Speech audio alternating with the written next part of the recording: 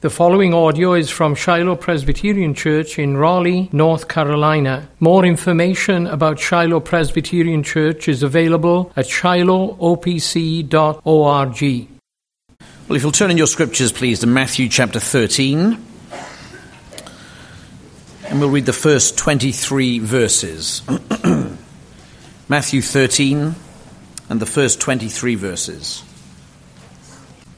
This is the word of God. Let's give our attention to it.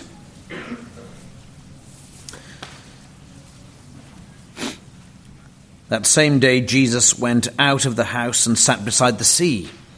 And great crowds gathered about him, so that he got into a boat and sat down. And the whole crowd stood on the beach. And he told them many things in parables, saying, "A sower went out to sow, and as he sowed, some seed fell along the path, and the birds came and devoured them. Other seeds fell on rocky ground, where they did not have much soil, and immediately they sprang up, since they had no depth of soil. But when the sun rose, they were scorched, and since they had no root, they withered away. Other seeds fell among thorns, and the thorns grew up and choked them. Other seeds fell on good soil and produced grain, some 100-fold, some 60, some 30. He who has ears to hear, let him hear." Then the disciples came and said to him, "Why do you speak to them in parables?" And he answered them, "To you it has been given to know the secrets of the kingdom of heaven, but to them it has not been given. For to the one who has, more will be given, and he will have an abundance. But from the one who has not, even what he has will be taken away. This is why I speak to them in parables, because seeing they do not see, and hearing they do not hear, nor do they understand. Indeed, in their case, the prophecy of Isaiah is fulfilled that says, 'You will indeed hear, but never understand, and you will indeed see, but never perceive. For this people's heart has grown dull, and with their ears they can barely hear, and their eyes they have closed, lest they should see with their eyes, and hear with their ears, and understand with their heart, and turn, and I would heal them. But blessed are your eyes, for they see, and your ears, for they hear. For truly I say to you, many prophets and righteous people long to see what you see, and did not see it, and to hear what you hear, and did not hear it. Hear then the parable of the sower. When anyone hears the word of the kingdom and does not understand it, the evil one comes and snatches away what has been sown in his heart. This is what was sown along the path. As for what was sown on rocky ground, this is the one who hears the word and immediately receives it with joy, yet he has no root in himself, but endures for a while. And when tribulation or persecution arises on account of the word, immediately he falls away. As for what was sown among thorns, this is the one who hears the word, but the cares of the world and the deceitfulness of riches choke the word, and it proves unfruitful. As for what was sown on good soil, this is the one who hears the word and understands it. He indeed bears fruit and yields, in one case 100-fold, in another 60, and in another 30. Amen. And thanks be to God for his word. Let's pray. Lord, as we come now to your word, we would indeed hear you with the hearing of faith, a hearing which profits us, and a hearing which bears fruit. To that end, we plead with you, Almighty God, work richly in each one of us. Give me words to speak. Give us all ears to hear what your Spirit will say. And Lord, waken the deaf and open the eyes of the blind, we beseech you, in Jesus' name. Amen. Well, our Lord begins this section of Matthew's Gospel speaking in parables. Parables. A parable is an earthly story which conveys a heavenly or a spiritual meaning. In other words, Jesus is speaking in a common fashion in order that he might convey to his hearers spiritual realities about himself, about the preaching and the reception of the word, and realities about the kingdom of heaven. And here we have the parable of the sower. In it, we're confronted with the reality that many in the kingdom of heaven, at least formally in the kingdom of heaven, sit under the preached word regularly and do not profit from it. Do not profit from it. Such is life in the kingdom. Our Lord says, many are called, few are chosen. And yet, there is also a great encouragement in this parable. At each of the end of the sections of this parable, a great encouragement to those who do hear by faith, who desire to hear and see the content of the parable. There is great profit in doing such. Indeed, there is abundance, to use our Lord's language, abundance given to such. What we have here is 3 sections in the parable of the sower. The parable stated. Then there's a section in verses 10 to 17 where parables in general are explained. And then the third section is the explanation of the parable of the sower. The fact that Jesus interrupts this parable with an explanation on parables itself is significant. And that's what we'll turn our attention to firstly today. Why the parables? What's going on with parables and why is Jesus speaking in them? And then we'll turn our attention to the parable of the sower. So why parables? Why the parables? Remind yourselves what has come in Matthew's Gospel prior to chapter 13. A lengthy section where our Lord has done many miracles, has taught extensively, often in the synagogues. And what have we seen? We've seen some people in chapter 12 ask the question, can this be the Son of David? Has the Messiah come? While others condemn themselves in a spectacular fashion by blaspheming the Holy Spirit, saying that this one, Jesus, casts out demons by the power of Satan. In other words, some have heard apparently with profit and with faith, while others have not heard and seen the Christ with faith. It's at this point that Jesus starts to speak in parables. And in chapter 13, he speaks 7, maybe 8 parables, depends on your reading of it. Parables which are mysterious in a certain way.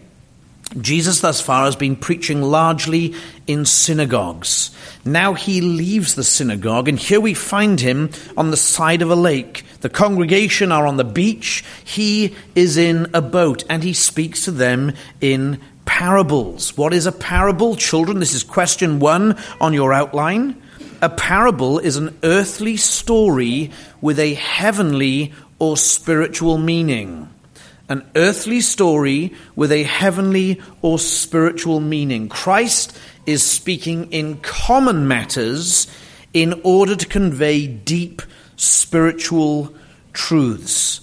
And the method of the parable is to connect the hearer with something that is obvious and easy to understand, and to get them to think deeply about the central point of the parable. We're not to get lost in the details. There's a central thrust to each parable. But why would our Lord speak in parables and not speak plainly? That's precisely the question in verse 10 that the disciples ask. Then the disciples came and said to him, why do you speak to them, the masses, the people, in parables? Why would he do such? And our Lord comes back with a rather shocking and surprising answer. Verse 11. He says, to you, the disciples, to you it has been given to know the secrets of the kingdom of heaven, but to them it has not been given. To you, disciples, it has been given to know the secrets of the kingdom of heaven, but to others it has not. He speaks in parables so as to reveal truth to some and to hide truth from others, to open it to a group of people and to close the truth to another category of people. Our Lord elaborates verse 12. For to the one who has, more will be given, and he will have an abundance. But from the one who has not, even what he has will be taken away. What does Jesus mean? It's almost like he's speaking in a parable again, isn't it? He's saying by means of parables, the revelation of himself and the gracious work of God in salvation, some will receive and others will lose. That's the intention, the design behind them. Take, for example, the Jews to whom he was speaking. What did they all have in common? They had their covenant status. The grand blessings of being the covenant people in relationship corporately with God. Consider those who are of the covenant people, who heard and saw the Christ and receive him by faith. They are those who have. And they receive him by faith, and Christ says, more to you than just your covenant status will be given. You will have abundantly. You will have blessing upon blessing upon blessing, even eternal life itself. To the one who has, more will be given, and he will have an abundance. But think of the Jew who did not receive, just in the last chapter, those who accused him of casting out demons by the power of Satan. What do they have? They have covenant status, but they don't have faith. They have covenant status, but they don't have the Christ. Even what they have, their status, will be taken from them. Because frankly, covenant status does not get you into heaven. It's the reception of the Christ as Lord and Savior that will see you into heaven. That's the shocking truth. He speaks in parables so that some will see and hear and believe, and others will not. And perhaps even more surprisingly, this was to fulfill, he says, what was spoken by the prophet Isaiah, verse 13. This is why I speak to them in parables. Because seeing they do not see, and hearing they do not hear, nor do they understand. Indeed, in their case, the prophecy of Isaiah is fulfilled that says, you will indeed hear but never understand, and you will indeed see but never perceive, for this people's heart has grown dull, and with their ears they can barely hear. Think on that for a moment. God told his people hundreds of years before this event that some of them would never understand, even though they heard. That though they saw, they would never perceive. No matter what was done before them, what mighty works or awesome teaching of the Christ, they would refuse the Christ. They would refuse the grace of God. They would refuse salvation. It was foretold. Look to the reason. Verse 15.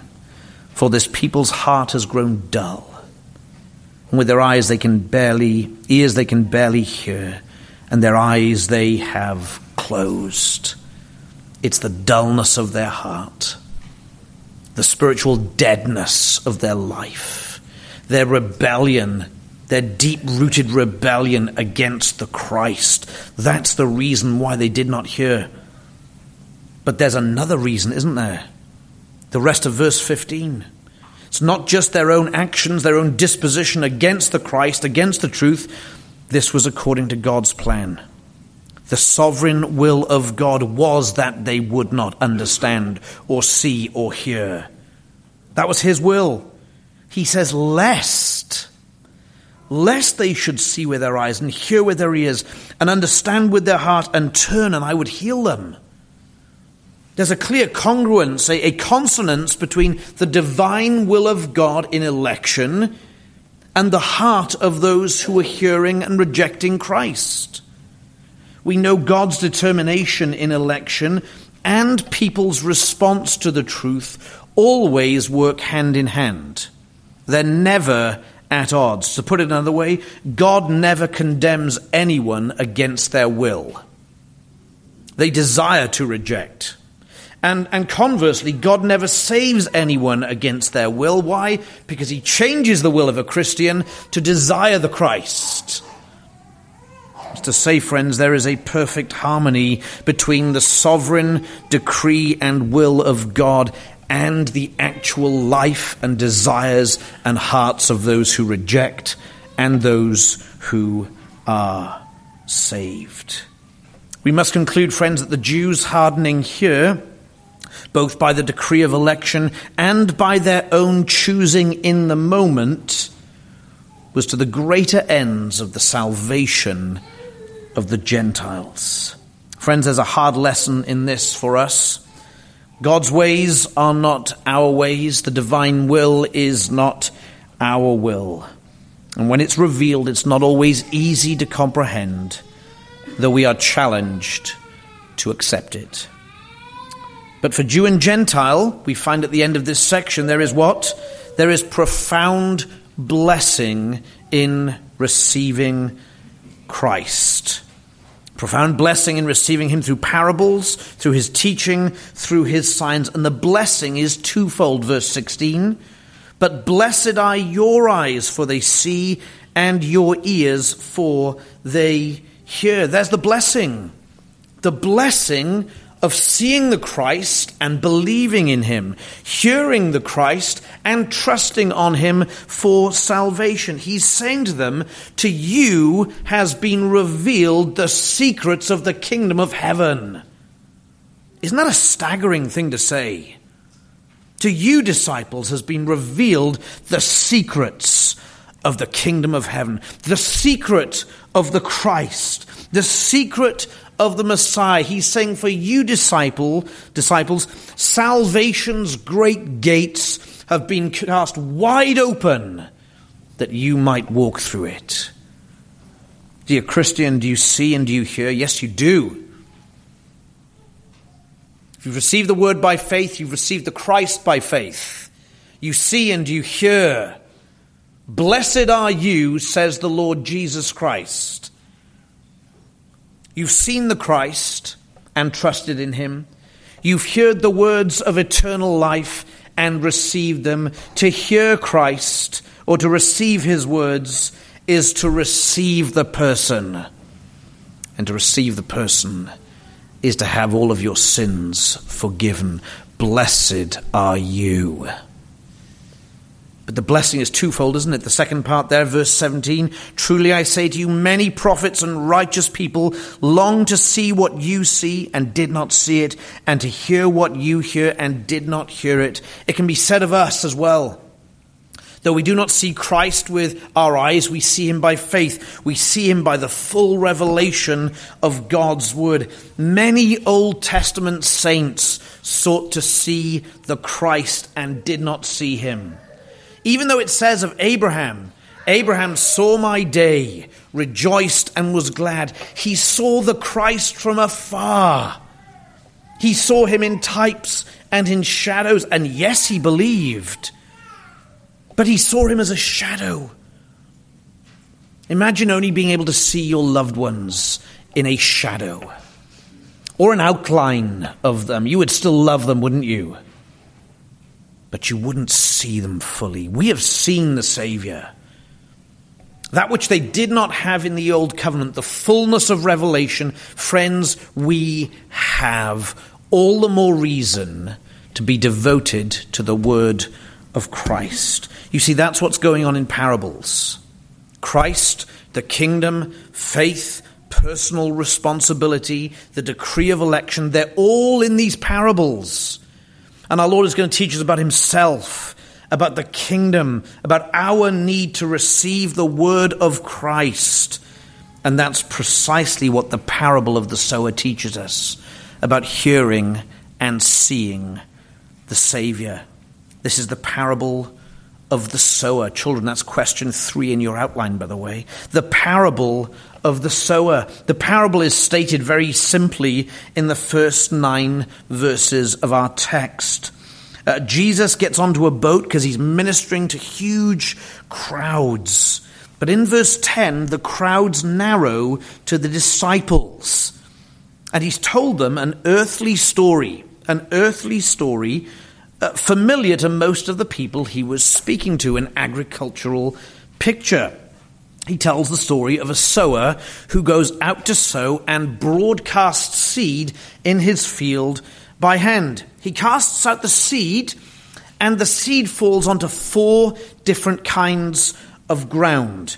There's some falling on the path, some falling amid the rocks, some falling amid the thorns, and the rest fall upon the good soil. He tells them that the seed that was cast onto the path, immediately the birds come down and devour it straight away.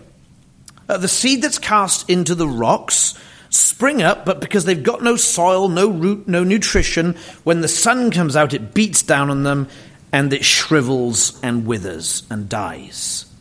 The seed thrown into the thorns grows up and yet gets choked out by the thorns.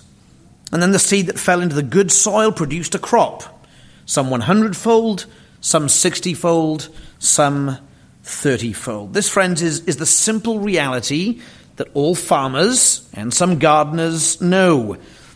But Jesus is not interested in gardening.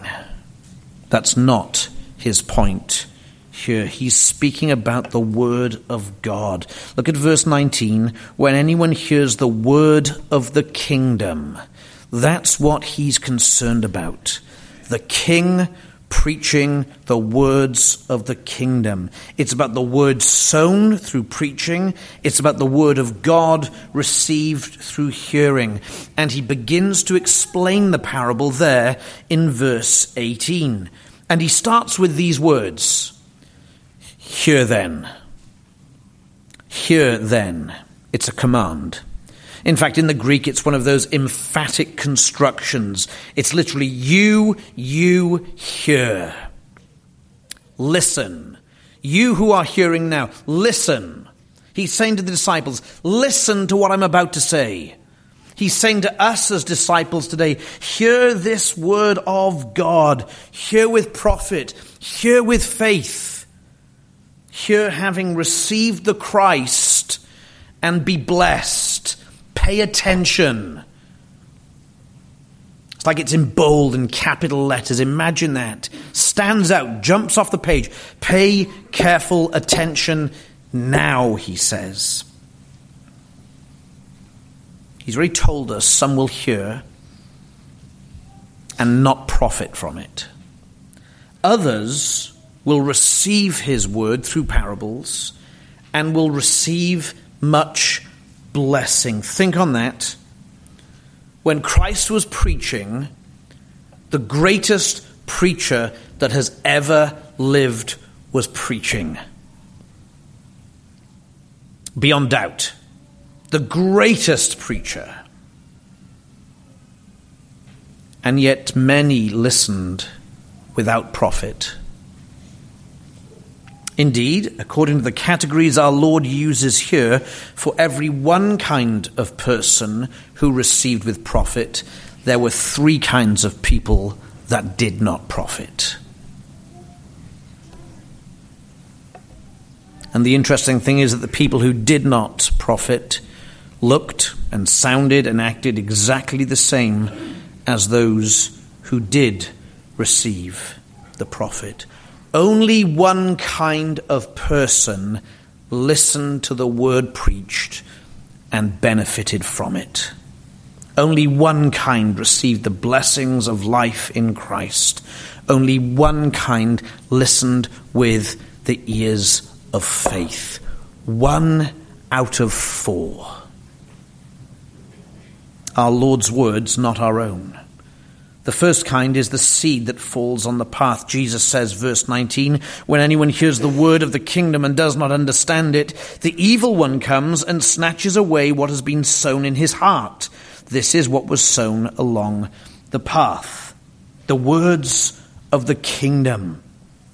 Christ is inaugurating the kingdom at his coming. Here are the words of the King who will overcome this world either by salvation or by judgment. Important we understand that. These are the words of the King, speaking the words of the kingdom that will overcome this world either by salvation or by judgment. This is the first act of judgment in this narrative. The seed that fell on the path are those who heard the word, and as soon as they hear it, they don't understand, they don't believe, and the evil one snatches it out of their hearts. As the birds came down and devoured the seed, that is a picture of the work of Satan. Children, listen carefully. Children, when you get home and your parents ask you about this parable, as they should, parents, so that means you need to know what it's about as well. Will Satan have snatched the word out of your heart by the time you get home? That goes for all of us. Will Satan have snatched the word from our heart? We all need to hear this. We can all sit under the word without profit. Do we know that in those moments, friends, we have been assaulted by Satan himself? In some way, Satan has diverted you in your hearing so that you're not profiting now or even later. Are we aware that right now there is a great spiritual battle in each one of us going on? Satan has an interest in withstanding you and compromising you, and he will do it by snatching the word from your heart. The second ground is the rocky ground, verse 20. Our Lord says, "As for what was sown on rocky ground, this is the one who hears the word and immediately receives it with joy, yet he has no root in himself, but endures for a while, and when tribulation or persecution arises on account of the word, immediately he falls away." Here, the enemy, Satan, has another method of thwarting the path of the word in our lives. It's persecution, it's threat, it's tribulation, it's danger. You might be here today receiving the word with joy. You might leave those doors with joy, but then you face the pressure of the world tomorrow. Perhaps you've got unbelieving family members. Perhaps you've got work colleagues or employers or college friends or the government or any source that puts pressure on you because of your faith in Christ. And we know people who have decided that the cost of taking up their cross is too high for them, and they defect to the world. We know it to be true. We've seen it. Though they received the word with joy at one point, the pressures of the world have been too much for them because they have no root in themselves. They haven't received the word by faith. They've not received the words of the King.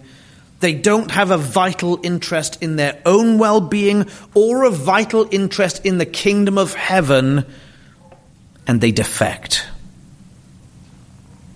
Their faith fades. They turn away. Why? Because of the pressure to conform. The pressure to conform. Friends, the only pressure you need to feel to conform is to that of Christ-likeness. The world has nothing to offer you. Young people, do you hear that?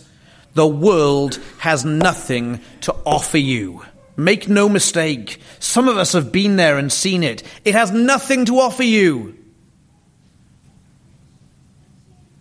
Absolutely nothing. The threat is real.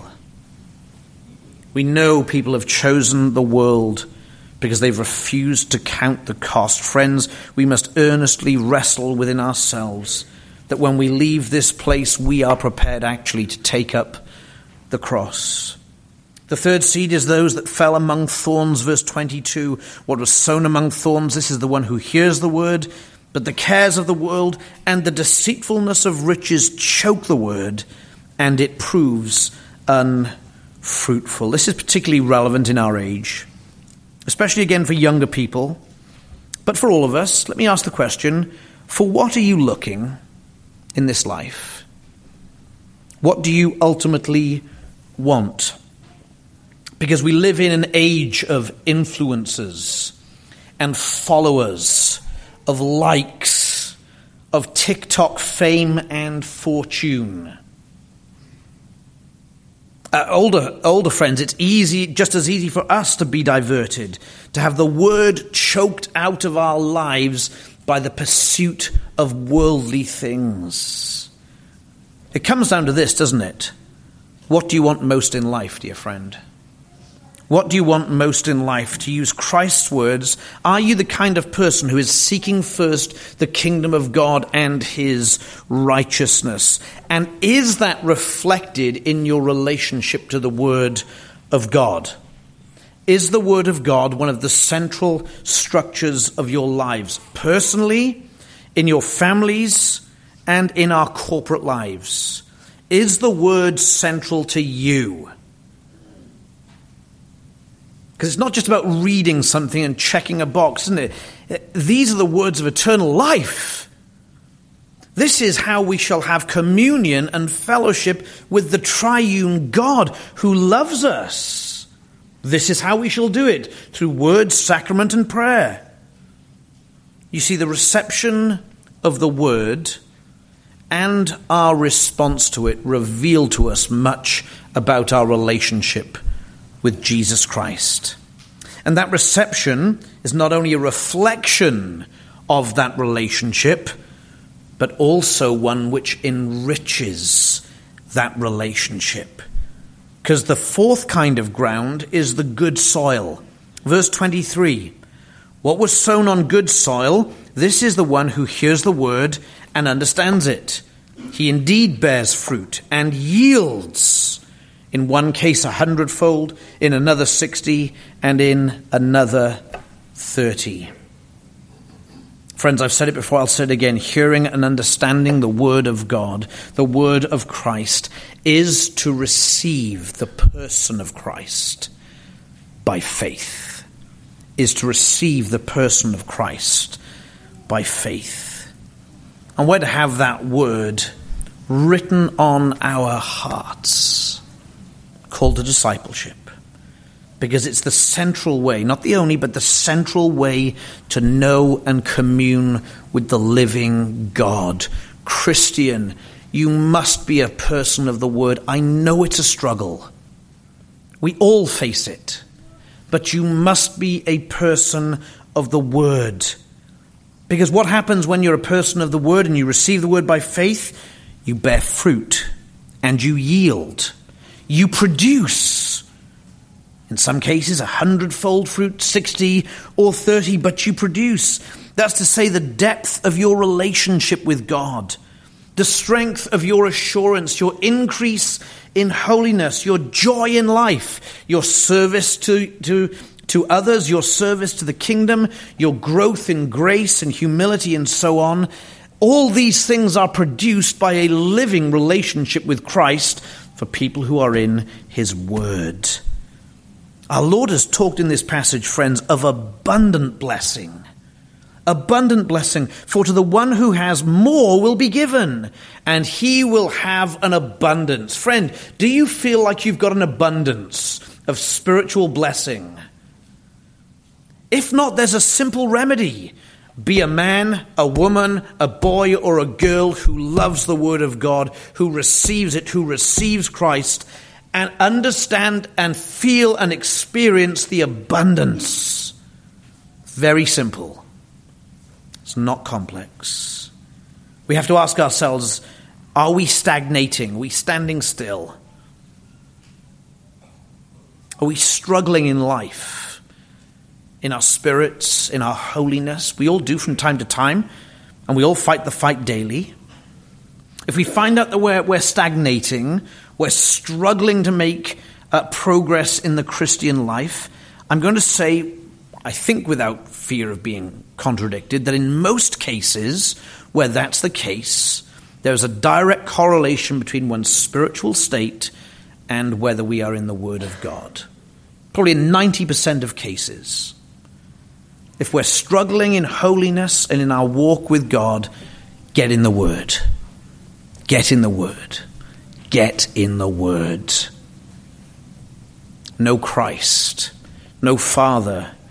Know the Holy Spirit through the Word. You see, it doesn't have to be, in a sense, a constant low-level struggle with the matters of life. There's always struggle, don't misunderstand me. But with the Word of God, friends, a little goes a long way. It strengthens you for the day. It strengthens you for the week. It strengthens you for life. It strengthens you in your service. It strengthens you in your relationship. It corrects you. It edifies you. It rebukes you. It exhorts you. It instructs you in the paths of righteousness. What more do you want? It's all there. And you hold it in your hand. You hold it in your hand. Friends, prepare yourselves to come into God's house every week. Do so on Saturday to hear the word. Do so on Saturday. You don't need me to tell you how to do that. Prepare yourselves. When you come into God's house Sunday morning, Sunday evening, maybe we should pray before the service quietly. There's time to catch up afterwards. Dedicate yourself personally, familiarly, let's do it corporately as well, to the study of God's word, to the study of the Christ. And consider this, friends. Our Lord in this passage promises for those that receive him by faith and receive his word with faith, he promises abundance, a magnitude of blessing that we can scarcely comprehend, both in this life and in the life to come. May God grant us grace and faith to be people of his word. Let's pray.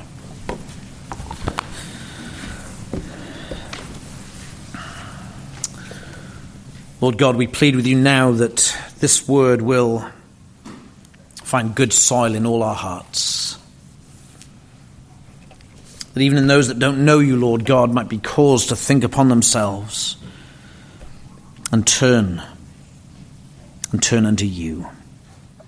Have mercy upon us, Lord, so that your word will grow in our lives and produce the fruit which brings glory to your name. We desire this. We ask this for our sake, but above that for your name's sake.